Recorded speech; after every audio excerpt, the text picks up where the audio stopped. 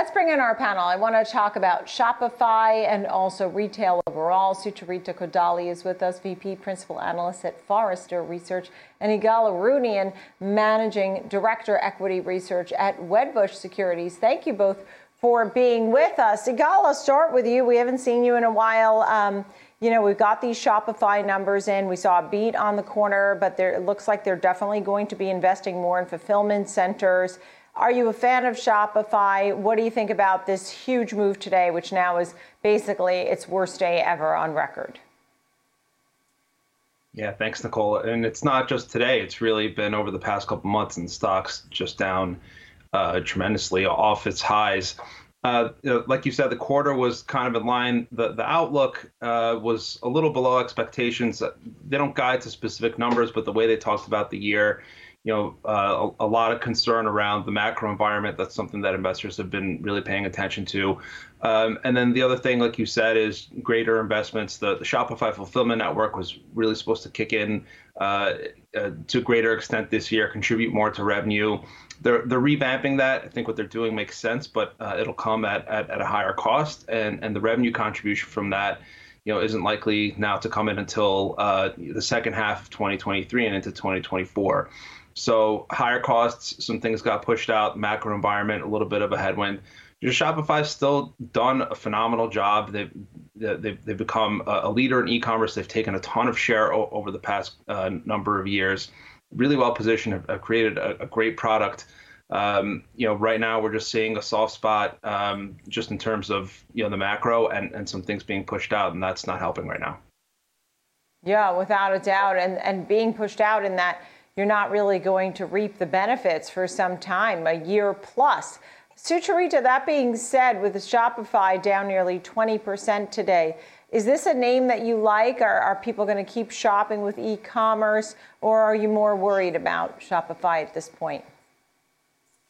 Yeah, it seems to be a little bit of an overreaction. I mean, when I look at the macro opportunities and the pros that Shopify has going for it, it has a whole bunch of small ones who are some of the interesting emerging players on the internet. It is growing and still outpacing overall e-commerce. It's outpacing Amazon, which is really its biggest competitor.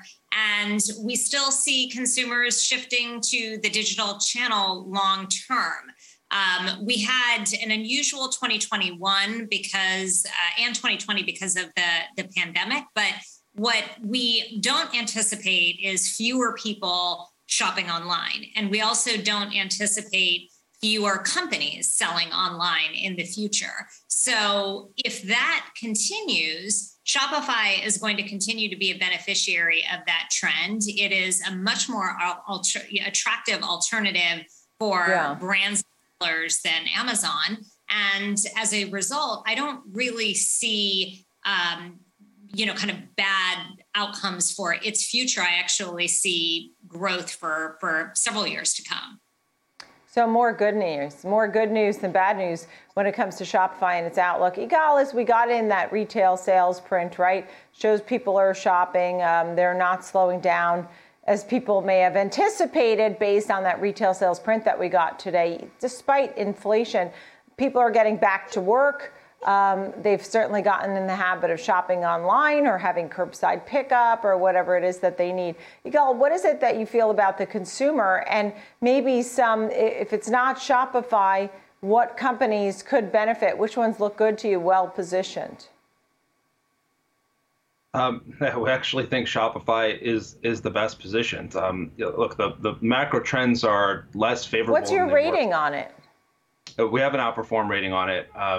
Look, they have an excellent management team. They've executed almost to perfection over the last couple of years. This fulfillment, kind of redevelopment aside, which we think will work for them in the long term. They are in the right place. They've taken a ton of share in e-commerce, and they have a lot of things at their back. Once we get to a more normalized environment around e-commerce and retail spend, should keep positioning them to be winners long term in e-commerce and in retail. They're rolling out a point of sale solution. They're doing more of that internationally. That gives them more exposure to in-store shopping as well. So they've got exposure to in-store. They've got great exposure to social commerce. Obviously, their core business around the website and the platform. So they've done all the right things, and I think they continue to do so. The retail number this morning was actually a nice, pleasant surprise. It was interesting. It came at a time where we're hearing a lot of cautious commentary from e-commerce companies and retail in general. Yeah. But it was definitely a positive sign to see that. And we'll see how all that flows through. We had a lot of stimulus over the past couple of years. We don't have any of that now this year. So how that actually impacts spending, I think, is to be determined, really. Okay. So Igal thinks that Shopify is actually one that is best positioned in the group. Sucharita, what are your thoughts? I mean, as we talk about that print we saw today with retail sales, it's shop till you drop, or, when the going gets tough, the tough seem to go shopping. And so we've certainly seen that now. People felt confident to do that. Your thoughts, Sucharita, on maybe some other names or consumer habits that are worth noting?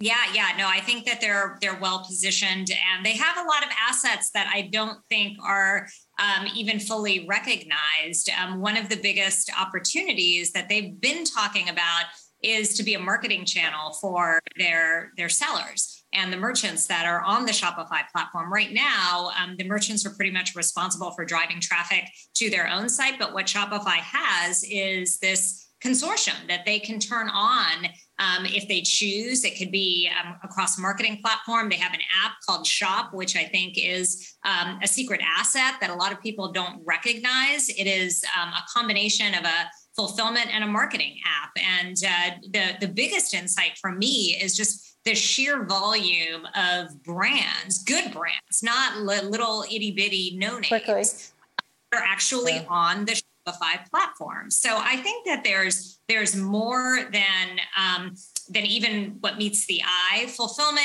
it'll be interesting to see what happens with fulfillment, but fulfillment's tough. I'm not thinking that's going to be the big, kind of game changer. Great to see you both. Sucharita Kodali and Igal Arunian. Wonderful to see you both. Thank you very, very much.